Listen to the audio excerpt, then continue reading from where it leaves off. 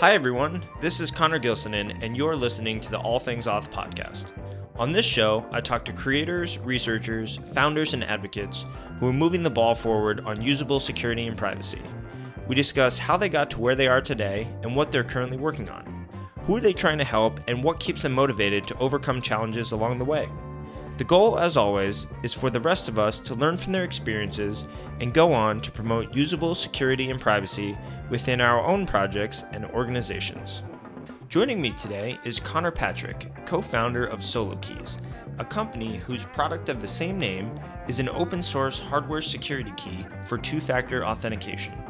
During our conversation, Conor explains what security keys are and why they provide a stronger level of security than other methods of two-factor authentication. He shares the story about how he created and sold his first open-source security key on Amazon while he was an undergraduate studying computer engineering, and how that project evolved into a wildly successful Kickstarter project that launched SoloKeys, the company. Towards the end of our conversation, Conor shares his thoughts on the recent trend of using phones as security keys and also highlights the next exciting product that he and his team are working on right now. Thanks for tuning in and enjoy the show.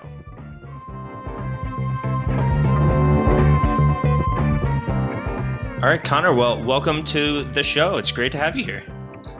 Happy to be here. Thanks for having me. Definitely. So first question right off the bat to give members of our audience who are not nearly as focused on two-factor authentication as you and I are. SoloKeys is this open source hardware security key. And for people who don't have context what that is, can you tell us a little bit about what SoloKeys are and how they fit into the larger ecosystem of two-factor authentication? Yeah, totally. So I'm sure most people are familiar with like websites kind of like enforcing them to enable two-factor auth, or they have to get like text codes or authentication codes. Solo is kind of one of the options that you can use on a lot of websites.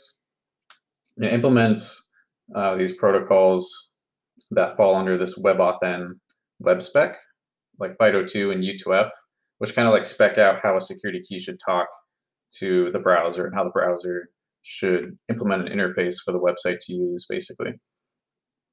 And the nice thing about FIDO and U2F really is it's a lot more phishing resistant than other options like texting codes and OTP codes. A phishing site can relatively easy like man in the middle those and still trick you into entering those codes in. Whereas with a security key, even if you do get tricked, it's not going to be able to generate a valid credential for a fake website.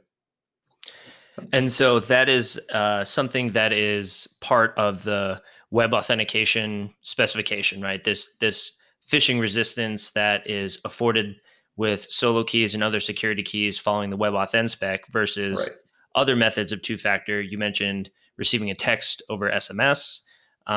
There's authenticators on your phone that might generate a 6-digit code, for example. Right. And then also you could receive a push notification depending on which service you might be using. So those are some other methods of two-factor, and web authentication that you mentioned is one that is natively resistant to phishing attacks. Right. So that's great. And is this phishing resistance really that important? Is there a motivation that had you focus on WebAuthn as an area of two-factor that you wanted to work in? Well, I think for like WebAuthn and FIDO, the whole account security and phishing resistance is probably like the number one most important thing, and it's definitely what's had the most like impact. I think Google published probably one of the most cited studies is that since they've kind of implemented these or sent out these U2F FIDO keys to their employees, they've had literally like zero account takeovers. Not really sure what they were facing before. For me personally, I got started. I first started looking into this when I was in undergrad. I kind of just wanted to learn about how these keys worked and wanted to make one just to like have educational value. And then it just kind of grew from there. Yeah, so it's going to be really fantastic having our conversation today. My background being in software, the last time I've worked with hardware in any real capacity was all the way back in university for myself. And so, talking with Oh, someone like interesting. you who Yeah. has a really rich background in hardware and actually building these physical security keys, to me, a lot of it is going to be incredibly educational. So, you mentioned that you Mhm. got interested in undergrad. What was your degree? Did you have experience with hardware previously? Uh, no, yeah, going into undergrad, I basically knew nothing and then just got involved with like some labs and really like learned a ton. My degree was computer engineering, which is kind of like electrical engineering and computer science Okay, combined. Yeah. great. And then you said you started playing with trying to make a security key. Is this something that was successful? I know the precursor to SoloKeys, you actually ended up creating and selling a security key called U2F0 on Amazon. Was that something that started in undergrad? How'd that come about? Yeah, yeah. So that was basically it. Um, really started. I went to DevCon in Las Vegas for the first time. I met a representative from Yubico, and he was handing out YubiKeys, and ironically, that's what started it because I started like looking into like all the protocols that YubiKeys support. Hmm. And for And those who aren't yeah, familiar, is what is YubiKey? Can you just give some quick context? Yubico is kind of the main company that produces and sells uh, security keys. They mostly get a lot of their business from selling security keys to businesses and security professionals. Yeah, Hmm. you can look them up and buy their keys as well. Yeah, definitely. Yeah, There's a bunch of competitors, and SoloKeys is one among many, but starting off strong. And so you had mentioned that you met someone from YubiKey and started looking into this more seriously. yeah. So I guess as a student, I wondered how I could like make my own, and U2F being in, like completely standardized was like the best thing to jump on. So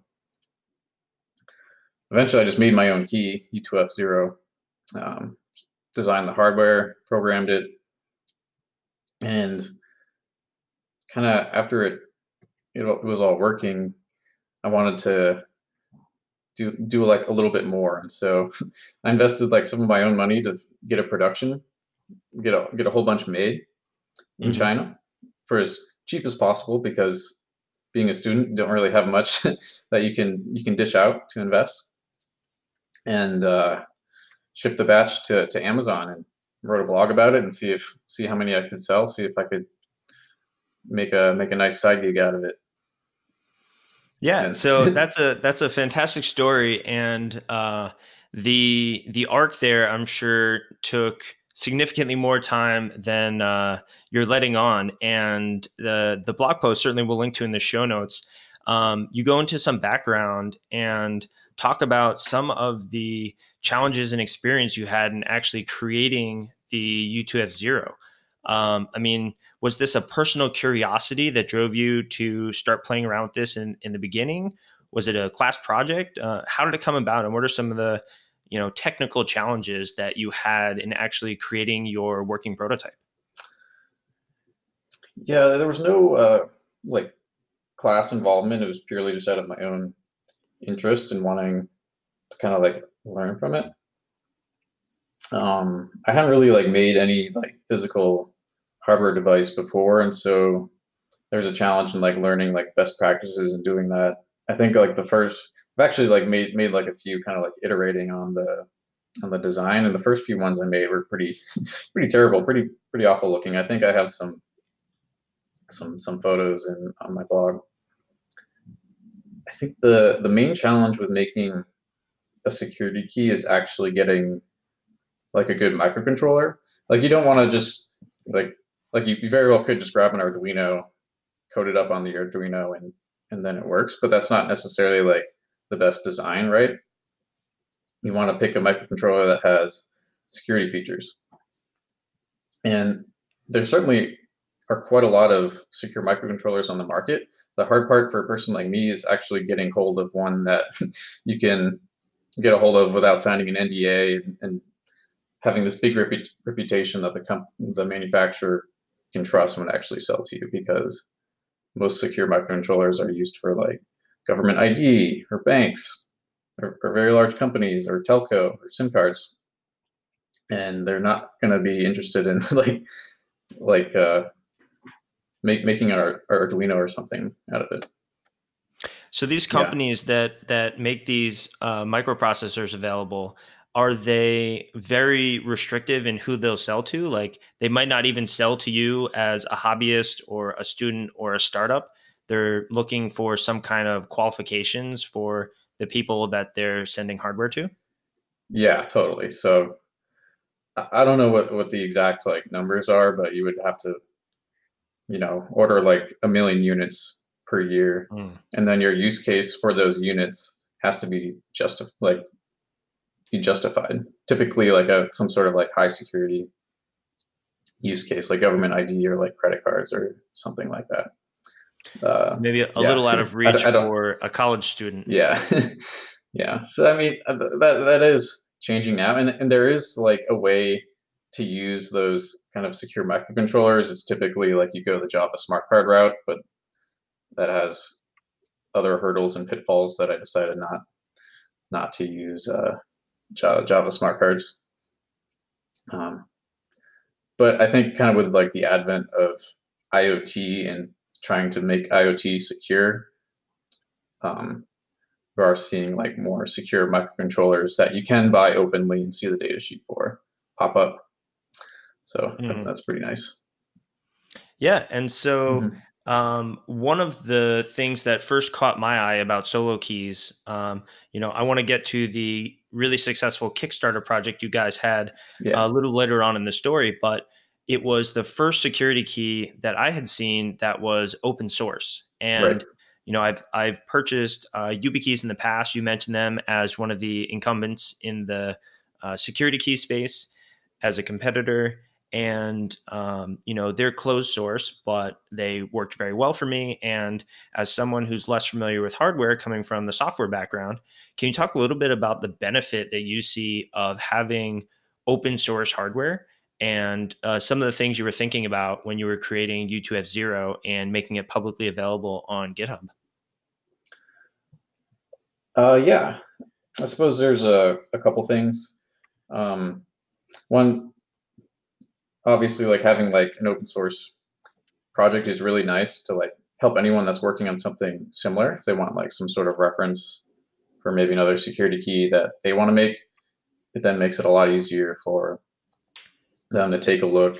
Maybe they'll contribute to your project, and you kind of get like, in theory, hopefully get some like free features, and you don't have to like reinvent that on your own.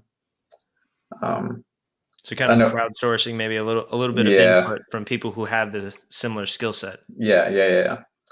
And if there's like a bug or some problem or a new feature that you want to add later on, you don't have to like make another key. Like I know with Yubico, each with like FIDO2, they basically have to make another key. They can't reuse any of their older keys, which I'm sure they're all very capable of running FIDO2, but they need to basically release a new hardware model.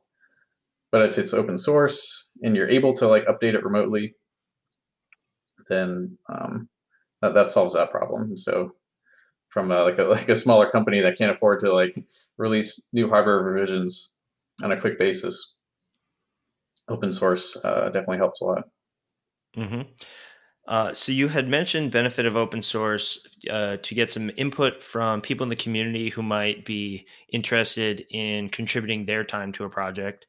The benefit of being able to construct your own key. Right. And then also, you talked a little bit about the ability to remotely update the firmware, I assume. Is that correct? The firmware that you update in Yeah. order Yeah. to Yeah. add new functionality? Right.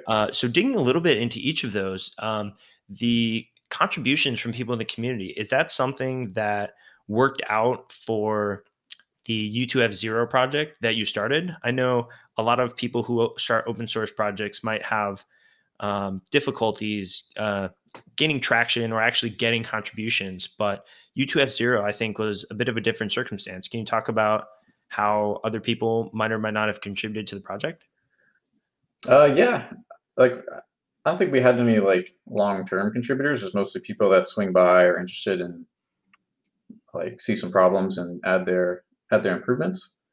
Um, I think some of the like easier pull requests was with the actual like hardware layout, like making it more nice looking, making it use like parts that are easier for people to solder so they can make their own. Um, Things like that. We got some pull requests for like improving the code generally, like cleaning it up, making it fixing bugs, making it a little bit more secure, if you will. There wasn't any room, unfortunately, with U2F0 to add like more features to it. That was kind of like one of the biggest problems with it is that I designed it to be as cheap as possible, and so like all the memory on the microcontroller was completely used up. It was this kind of old microcontroller that you couldn't like use a normal compiler for, so the environment for it was kind of crappy. Um, so it wasn't really good at like fostering like kind of like this more long-term um, development for like new features. And Mm-hmm. so that was definitely like one of the main things I wanted to fix with Solo. Mm-hmm. But yeah. Definitely. Yeah, and I definitely want to hear about a lot of the improvements from U2F0 to the full solo project. But one Hmm. of the last things I want to touch on with U2F0 is you did mention that people could build their own. And as someone, not skilled in hardware, I'll say, the concept of building your own key is really exciting. And you actually had very detailed instructions on the GitHub project in the Yep. wiki actually showing people how to build these keys. And a lot Yep. of people shared photos back of the keys that they made. Oh yeah. Is that something that you had expected to get a little bit of traction to see people reacting positively and actually constructing their own keys? Uh, yeah. There was definitely more people that actually went through and made their own. That definitely surprised me. Um, Even like every once in a while, like I'll get a notification that someone like ordered ordered the PCBs from one of the prototype PCB manufacturers, and so it's still going on to some extent. But yeah, there's a number of people that um, like ordered the materials and soldered up a bunch and handed them out to attendees at conferences that they organized. There's people that ordered like basically like hundreds of tokens from me directly to hand out to their conference attendees. So conferences was a pretty popular use case, and then there's a number of individuals that just wanted to make it for their own, basically. Very But exciting. yeah, I always get really excited when people send me photos of things that they're doing, especially if they made their own.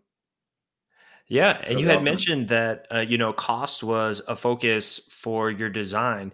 Yeah. And how much would it cost someone to construct their own U2F0, and how much did it cost you to do it? And was this something that actually returned a little bit from your sales on Amazon? Was it worth your time? Uh,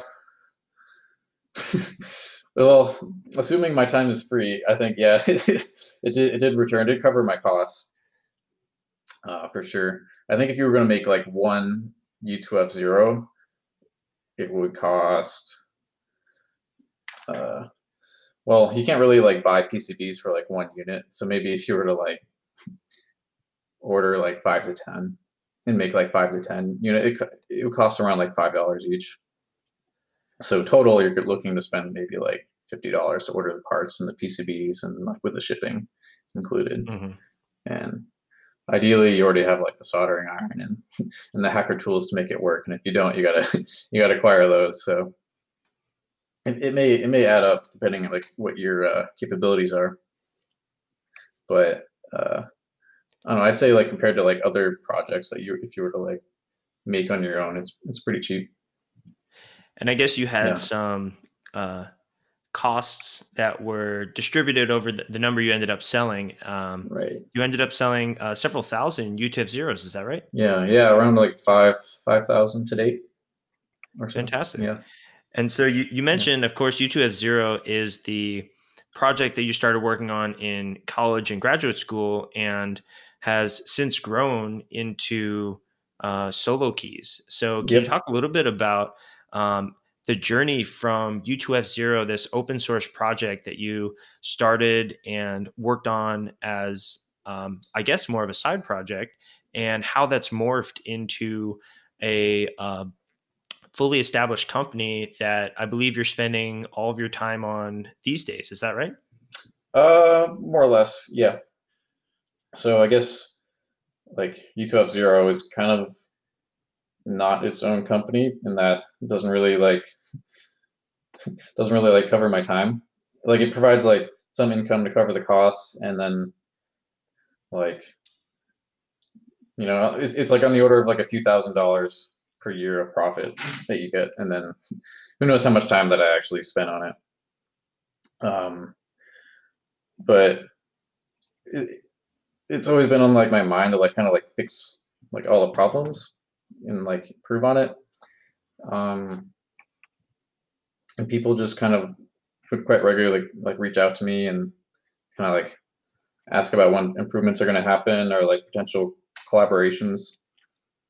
Um, and so that kind of just got me thinking. I started kind of like looking at this new FIDO2 spec that had come out, which was kind of like the real like serious upgrade to U2F and to provide this passwordless experience for websites. And so I kind of like started working on the code for that. Not designing any hardware yet, just kind of like making a implementation of it. And that's when I met, I guess, one of my other co-founders. He um, works at Pinterest. He works in their security department. He implemented two-factor auth for Pinterest actually, Okay, and great.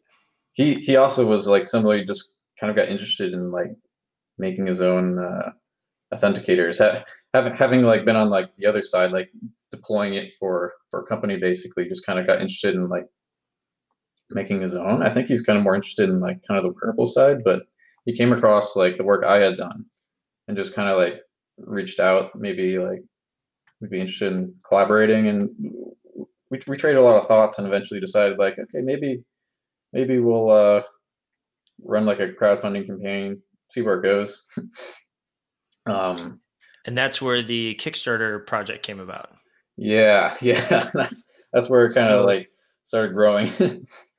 So the Kickstarter project was how I came across SoloKeys, Hmm. and it was at least from the outside, I'm looking forward to get the inside story, but it was an incredibly successful Kickstarter where you were looking to raise $5,000 and you ended up raising $125,000. So that's quite a bit more. And can you talk a little bit about what the actual thought process was for the Kickstarter? Was it something you thought maybe you could get some money and just put some keys out in a similar fashion to U2F0 like you've done in the past? Or did you expect that it really might have more legs and could eventually turn into a full-time company? um, yeah, so I think kind of like the initial goal was like rather than putting our own money into this production and then hoping it like works out, kind of use crowdfunding as kind of like this quote unquote easy way to do that, to get funds that you can use for the production. And then ideally you can kind of make this self-sustaining. So you ship your units to your distributor, supply gets low, make another run, and then like the creators like myself can kind of sit back and work on improvements. And um, it should be a lot easier than what I was doing for with U2F0. At least that's the thought. Hmm. Um, for Kickstarter, we set our goal like a bit low with $5,000, and we're kind of hoping to overshoot it like at least a little bit. Hopefully, we're hoping to at least like double or triple the 5,000. Um, and that would be like kind of just enough to fund for like the PCBs and getting a nice case and make like a nice looking like finished consumer product. Whereas U2F0 was just like the bare PCB, and it would break if you used it regularly or carried it around in your pocket. So Because we something a little wanted, more durable, a yes, little more, yeah, full-time finished product focus. yeah, something that you could rely on would be a lot more robust, and of course supports FIDO2 and U2F. Um, we ended up raising a lot more, a lot more than what we expected. So um, that's both good and bad. Mostly good. Very happy that like we raised what we did, and we're able to produce a lot more keys than what we were initially planning to do. I guess the kind of like the bad part was the fulfillment. We're planning to just do it like on our own, just to like it's a little less risky if problems come up. If we're doing the fulfillment, we can kind of like handle it on our own. Mm-hmm. I guess if we're working with on the order of like 10 to 20K worth of keys, like it's not too bad. 100, if we're working with over 100K worth of keys, it's like a huge pain in the ass. We had to hire like uh, day laborers to basically, and um, over the course of like a few days worth of just like shipping from my like packaging and placing in my living room, probably So like your living room turns into a temporary factory yeah, to get yeah, these things together and categorized and I guess shipped out to the Kickstarter backers. right, yeah. It took like just for the fulfillment alone, it took like over 80 man hours to do, a lot more than I expected. Huge, yeah. And is this something that fell on you? You mentioned that you had some other people working with you. Did you have, at this point in the story, other co-founders working with you, Yeah, or was it just the one yeah, co-founder from Pinterest? yeah. It was all four of us at this point. So um, actually, previously I first met um, Nicholas, who's also one of our co-founders. He's been around since I was working on U2F0. He saw the work and he just really liked the idea of it and liked the look of it. And he started helping actually with distributing U2F0 in Europe. So basically, I would send him tokens, and he set up his own like website for fulfilling European orders, and he just did that from his house. And he was more than interested in kind of like working on the revamp project, and so we recruited him pretty easily for solo. So that was great. And our um, our fourth co-founder is actually my brother Hayden. He's he kind of near retirement, working for the Navy. He's in business school right now, and so his interest for kind of like um, getting involved in some entrepreneurial projects was pretty high, and so he was pretty interested in helping out as well. So definitely recruited him, and he's helped a lot. Yeah, it sounds like definitely a variety of skills on a team, which Hmm. I think you might need to be successful having different focuses. So that's exciting to hear. Yep. So going a little bit back to one thing you had mentioned about U2F0, that of course there's a lot of improvements you wanted to make, and those motivated the SoloKeys Kickstarter. What are some of the specific things that weren't working correctly in U2F0 or that you really wanted to add to SoloKeys? The big one that I've heard is support for FIDO2, which is the uh, formalized version of this web authentication spec that's supported now in all the major browsers. Yep. Was that the real driving feature or motivation, or were there other things as well that were getting you excited about improving upon U2F0? Uh, yeah, there's definitely multiple things. I think three major things. So one, kind of making a platform that has a lot more memory and capabilities so that you can add more features to, and that's really great to have for an open source project, basically, so that has room to grow. And it doesn't like become a lot more difficult all of a sudden because your platform is all out of memory. It can't fit anything else. like with U2F0. So that would be kind of sad. And yeah, the number one feature to add is FIDO2, and there's still some other features that we're looking to add um, currently as well. Next biggest reason is kind of like the robustness. A lot of people that actually use U2F0 kind of as like their daily security token would carry it around. It would eventually like break. The button would pop off, or the the actual circuit would get weathered down and just fail. And so investing a little bit more into the robustness is definitely important. Yeah, Yeah. robustness is an interesting one, and if the button on my security key popped off, I can certainly see how that would be, let's say, a problem.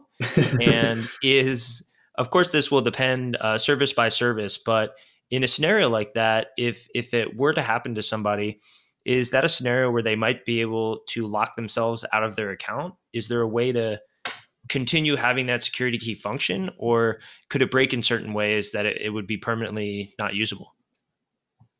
Well, in the case of the button, you could like kind of find some hacky workaround, either like resolder on another button or find something metal and like short the contacts, and that would count as a button press.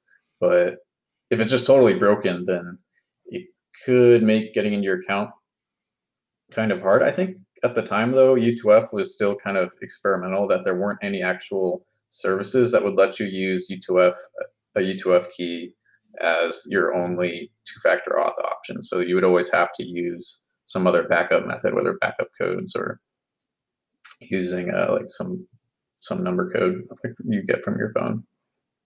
And generally that's really good advice. Even if you have a really robust key that you don't think will break, you might lose it, or you might be in a situation where you don't have it. And so having a way to get in your account is really a big challenge. Kind of the conventional advice is to have multiple factors, register multiple keys that you would have in different places, or if you lose one, you can always use a different key.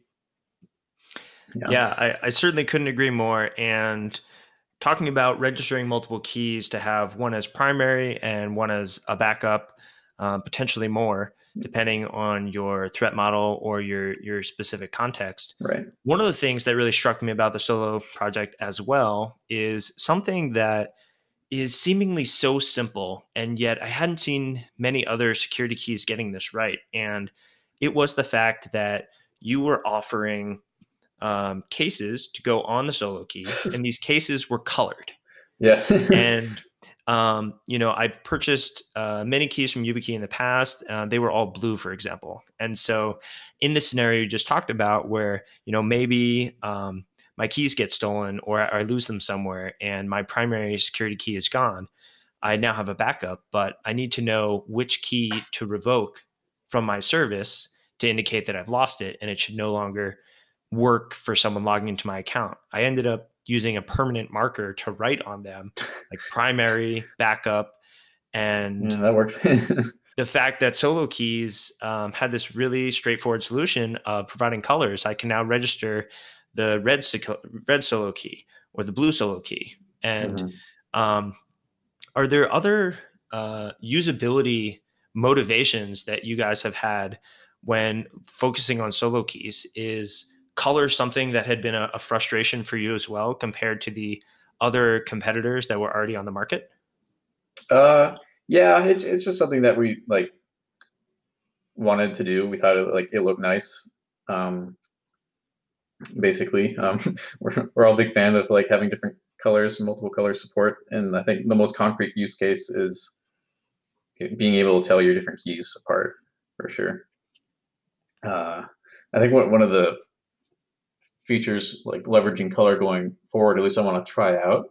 I don't know if this will be a good idea yet, but I think it would be, is to like make colors that are kind of like a swirl. So maybe like a swirl of like black and red. So like when the key gets molded, or when the case gets molded, like multiple dyes are mixed together.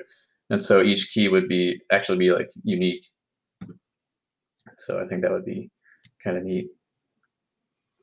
Yeah, about other like usability things that we've done.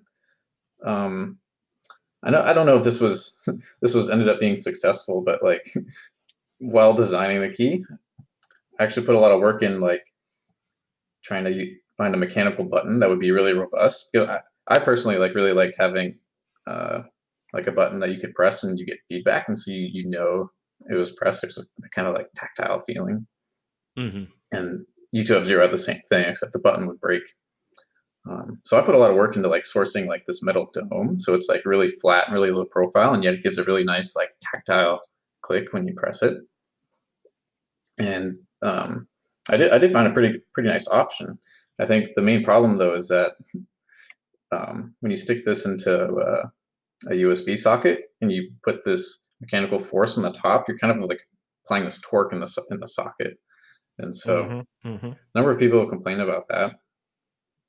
And so, kind of relooking at that, I'm not sure if having that mechanical feedback, like it would be nice if you could have that without actually applying any force at the top. Um, so we may be switching to use a capacitive touch to solve this torque issue people are complaining about. Hmm. So Yeah. I don't know, I call that a usability fail, maybe. Yeah, well, I mean, I think there's trial and error as a Yeah, part of getting to anything right. Yeah, that works, and designing something that works for every context, of course, can be challenging. So right. it's good to see reacting to feedback and making changes. And in Hmm. terms of feedback, is this something that people who have purchased solo keys have been happy to share, or has it been a struggle to hear how they're being received, how they're being used? How has the reception been from the Kickstarter project and actually getting them into the hands of people? A lot of the feedback has been pretty good, at least from the people that reach out and tell us how like most of the people that are like kind of the first people to kind of like start using like Fido and U2F, like they really like SoloKeys, and so we're really happy to hear all the things that people say.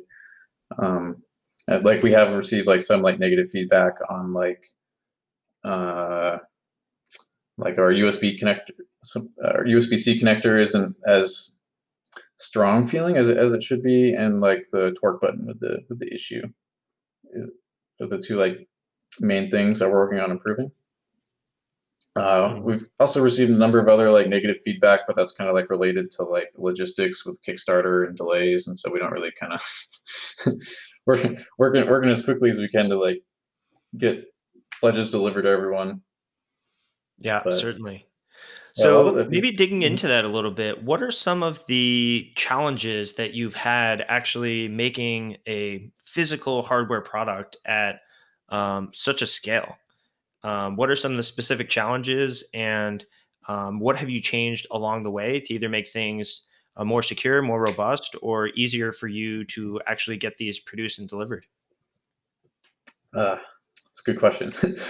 um, so our Kickstarter was is kind of segmented in that we've delivered all of our USB only keys to all of our backers, and our NFC models, which have NFC and USB, are almost finished with production, and then we'll be send those out to the rest of our backers, and then we'll officially be done with Kickstarter finally.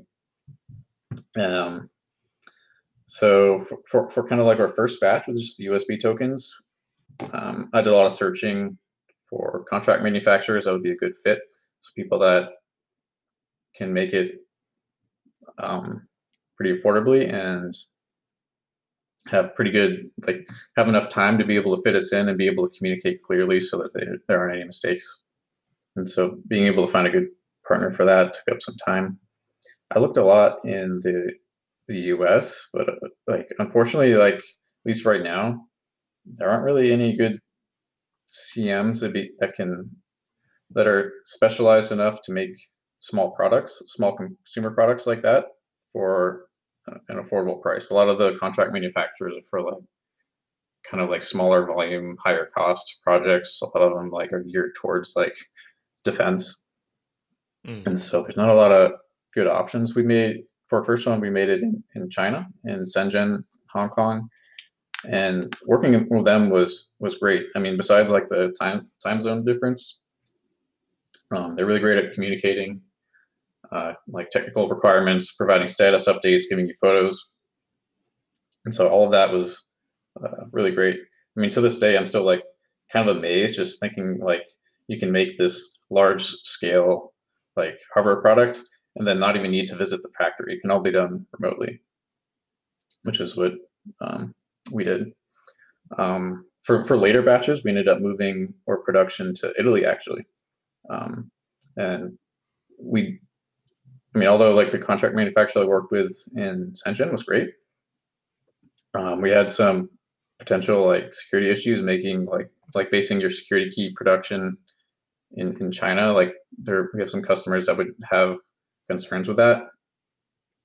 Also, there's like kind of like extra added costs with like China's VAT and then most of our markets like in the EU, they'd have to pay VAT on the keys that they import from China. And so it made a lot more sense to just like switch earlier than later to a European country. Mm-hmm. So we found another contract manufacturer in Italy, and they've been great. So like how it's set up now is they're familiar with our process. We have a testing procedure. So after they make the keys, they test to make sure that they work. We log that, they package it, they put them in boxes that where everything and all the units are already labeled so that those can go straight to our distributors and we don't need to like really be involved. And Oh, really that's fantastic. like the holy grail is to not to have your products being made and getting sent to distributors and consumers. You don't need to like be physically anywhere. And that's pretty much where we're at right now. And so we're we're we've almost we're almost over like all the bootstrapping hurdles for making a new product, I guess. Yeah, well, it's certainly exciting to see everything come to fruition. And you mentioned that this will wrap up Hmm. the Kickstarter. And moving forward, if someone wanted to get a solo key, would they go to solokeys.com? You have a store there? Yep. Yeah. Yeah. There. Anyone can make an order on our website.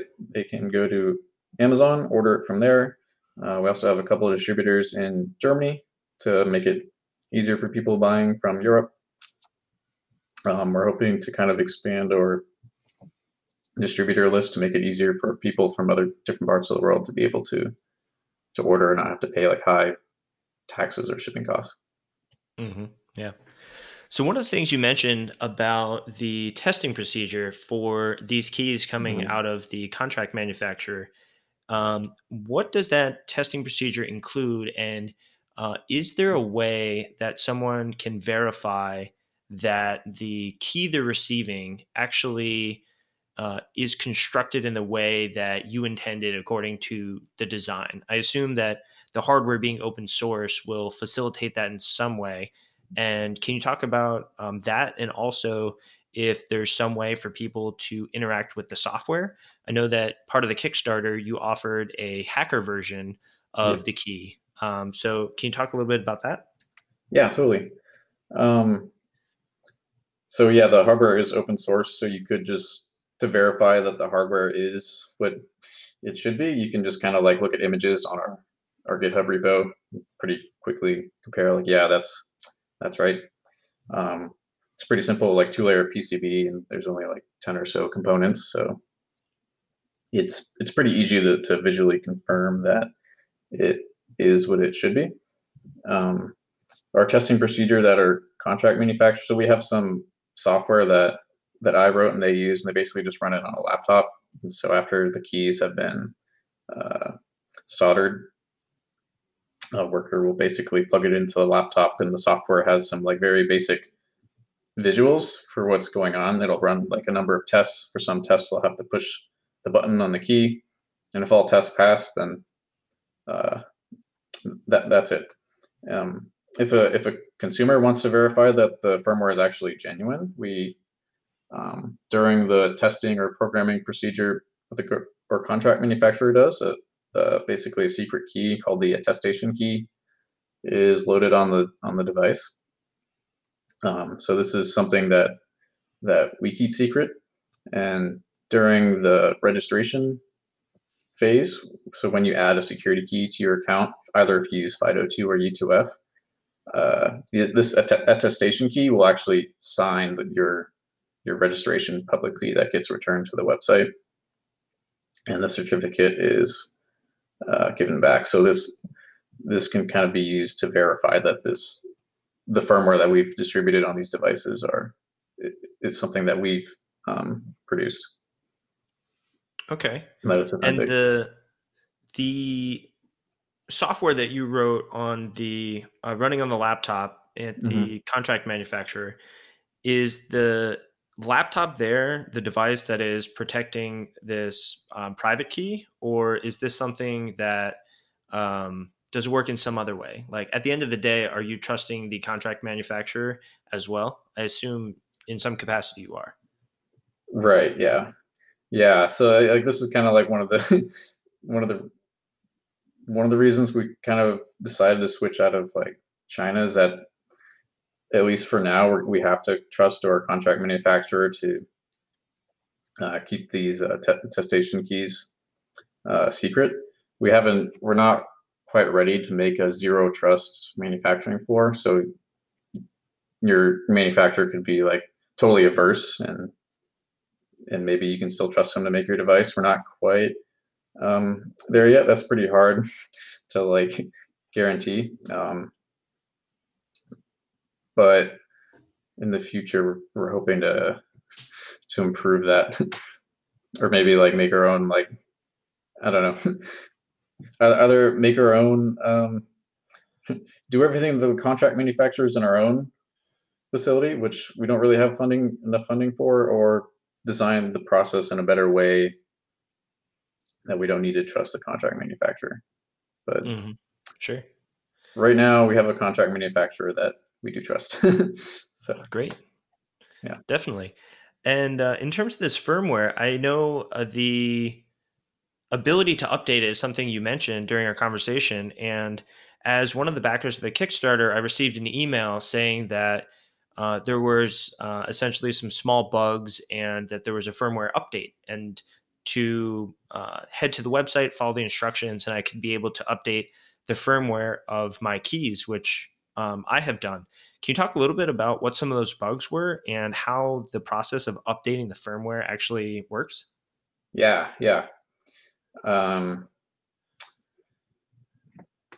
so the bugs, there's nothing big. I think like a couple of them was like returning the wrong error code in this kind of important case in the protocol where the browser checks to see if keys are already registered. And so if a user already had a key registered, it would the Solo would return like the wrong error code, and this would like catch up some browsers.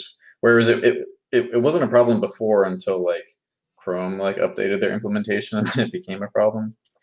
I think another problem was like there's this counter variable, this non-volatile counter that counts for every time you use your key. And I got the endianness for the counter wrong, and so it would count up from like like 1 billion, 2 billion, or whatever. Like the upper byte of this counter integer would count, and so it would be good for like the first 255, 256 times, and then it would it would go down, right?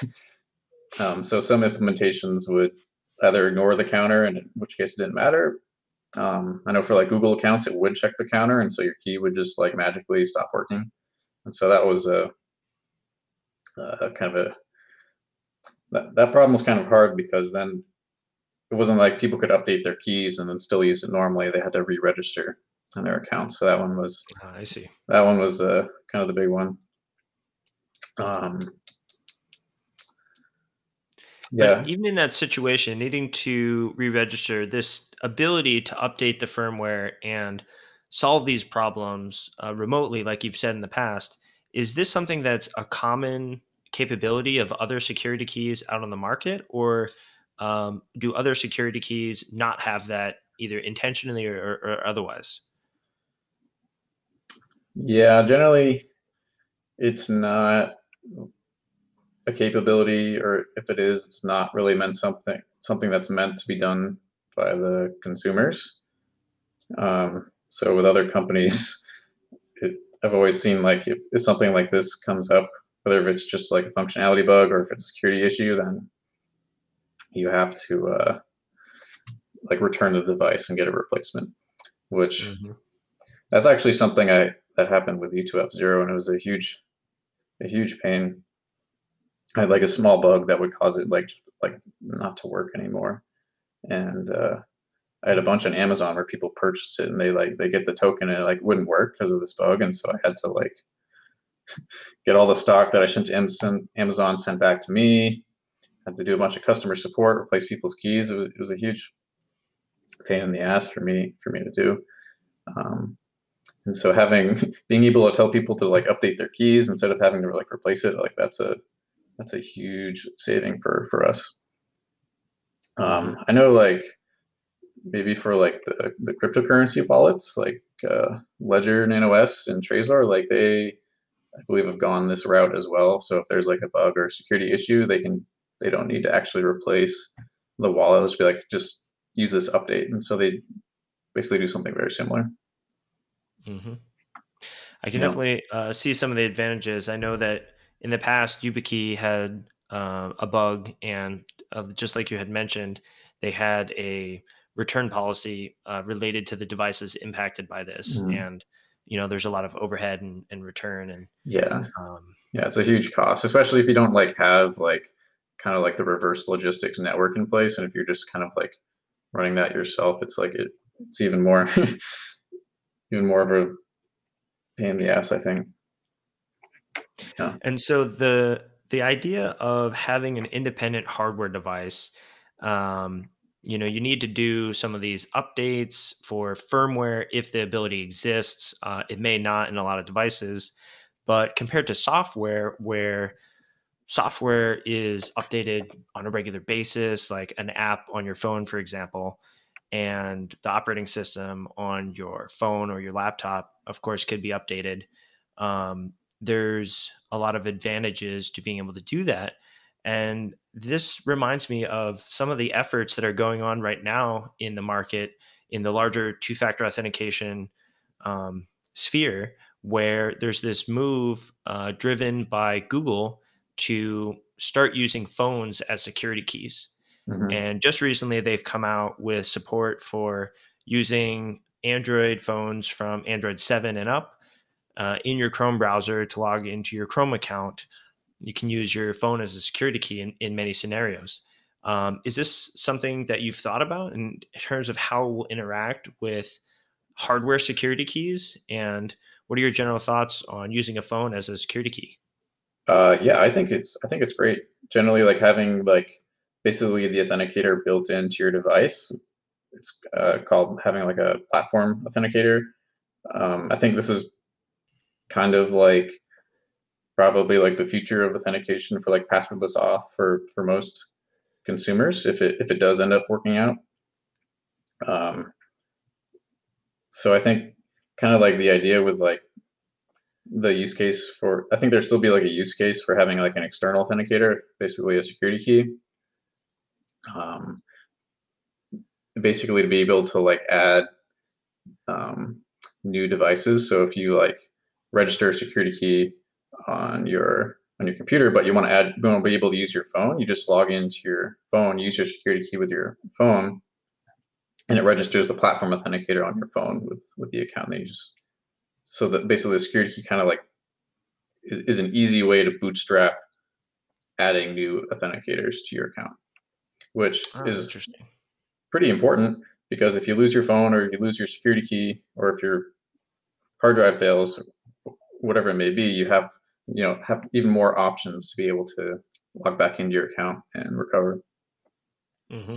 Account recovery at the end of the day is incredibly important Right, and incredibly challenging, which is why I think, in my opinion, many services don't get it right or don't try that hard. right. And of course, if account recovery is not considered, then it can defeat a lot of the benefit of having good login practices in Yeah, the first place. yeah. I think it's also like just like that thought of account recovery is like probably one of the big reasons for like websites even considering adding like U2F as a two-factor auth option. Is like, well, now people will like lose their keys, and But if people have like platform authenticators or it's built into their devices and that becomes a lot more common, I think that'll really help like seeing like the ubiquity of FIDO as a login method for more and more websites. Hmm. Yeah, in my mind, I see the use of a phone as a security key as extremely exciting in the consumer space, particularly Right, where I think spending money on a security key is not something the average internet user will be willing to do or even have the background knowledge right, to understand right. which keys to buy. Um, is this something you're thinking about moving forward with SoloKeys in terms of specific industries or markets that you might want to focus your products on, and how it might interact with changes in um, devices and using phones as security keys? Right. Yeah, I think like I guess most of the market or types of people that we've been selling to is like hobbyists, people that are new to security or learn about it or get interested somehow. And so it's not too clearly defined to us right now. Um, we are, I guess, trying to see about getting more into like the B2B space or like find businesses where like, the reason to use a security key rather than people's devices is a lot more clear. Hmm. Um, I even had, I think we had one IT administrator reach out to us about using security keys for, like he works at a school, so using security keys for their kids, like age like K through 8, Oh, great. basically Okay. like as they're starting to like learn how to use accounts. They're not the best at managing their passwords, which is like I guess the primary use of how they log into their Windows accounts. And so kind of like having like some sort of like assigned cheap security key that you can hand out would be like a simple way for them to log into their Windows account and not have to worry about managing passwords. Yeah, that sounds like a So great use case, yeah, especially if young kids in schools don't already have phones worth many hundreds of dollars. right, Buying a security key for a fraction of the cost can start to educate them about the importance of account security and all these things. right, That's really fantastic. yeah, yeah, yeah. So I don't know. We don't necessarily have like a really like clear, I guess, market at this point, but we're still exploring. Yeah. Yeah, fantastic. Has there been any reaction from other incumbents who sell security keys? One of the things that jumped out to me is that Nitro Key is a manufacturer of security Right. keys, Yep. but they were also one of the top sponsors of your Kickstarter project. Yeah. Is that surprising to you? How did that come about? Um, it wasn't too much of a surprise because I've been in touch with the folks at Nitro Key for a while. They caught on to the 2F0 project, and they didn't. They mostly made kind of like smart card or encrypted flash drive type devices, and so they haven't really like dove into FIDO. And so when they saw like kind of this open source hardware key, they were interested, and they actually um, commercialized it, or they forked the project and they kind of like improved on it and made their own Nitro Key U2F0, if you will. Oh, wow. Okay. So if you buy their U2F device, that's actually a fork of U2F0. So they're definitely like still interested for like round two for FIDO2. Um, and we're very generous and sponsored us on Kickstarter. Gave them a shout out, and pretty sure they're planning to kind of do the same thing. I don't think they're gonna fork the project this time. Now the project's a little bit easier to collaborate on, so we'll be able to kind of like Hmm. base both of our security keys on the same code base, Ah, which is nice. fantastic. Yeah, Hmm. Definitely. yeah. So yeah, Nitro Key, they're great to work with. It's always Hmm. fantastic to have a collaboration that's productive. So that's really exciting to hear. Hmm. Yeah, And so, moving forward, SoloKeys is going to be selling a couple of different models. Can you talk briefly about those, and then what you have right next coming around the corner? yeah. So from our Kickstarter, we've released kind of like 8 different products, which was a pain to manage, but now we're through it, and we have these. So we have the normal solo key, which you can get for USB-A or USB-C connectors. You have USB or solo with USB and NFC, which again comes with USB-A or USB-C connectors. And then for any device, you can get like the hacker version, which is kind of like the reprogrammable device you can use for development or whatever needs that you have. We don't do this for the kind of what we call our secure model. We don't allow people to reprogram it basically for security reasons. What just around the door though, we're working on kind of another model. It's still solo, the same technology, but in a lot smaller form factor. We're calling it SOMU, kind of named after a similar open source hardware project that had a very small form factor called Tomu. So we've kind of made our own solo version called SOMU. It's basically the same size as like a USB-A connector and like just the connector. And so you fit it right into your USB-A port, and then you can leave it there. You don't have to put it on your keychain or whatever. Kind of like the YubiKey Nano device. Okay, great. And on this model, we went the route of using capacitive touch buttons so that you don't have the torquing problem. You just kind of like tap it with your finger, and that's it. And that is going to be FIDO2 support as well? Yeah. So it's the same firmware on Solo, all the other Solo models. So it's kind of like this new, more compact form factor. Fantastic. Yeah. And if people are interested in learning more about SOMU and the smaller form factor, where should they go to sign up and get updates? Go to crowdsupply.com/SOMU. I think that's it. And you'll see kind of like our update page, or you can go to my blog. I think I posted recently about it. Fantastic. And we'll certainly include all those in the show notes as well, so people can have direct links. Well, Conor, it's been great chatting with you. If people are interested in learning more about what you're working on or for Solo, what are the places they should go online to reach out and learn more? Feel free to email me directly, reach out to me on Twitter, or you can email hello@SoloKeys.com, and me or someone on my team will see it there. Great. And on Twitter, what is the handle they should be looking for? It is @_Conor BP. Great. Well, Conor, thanks again for coming on. This was a fantastic time learning about your interesting journey from undergrad and U2F0 all the way through a very successful Kickstarter project with SoloKeys. Appreciate you spending the time. Yeah, thanks for having me.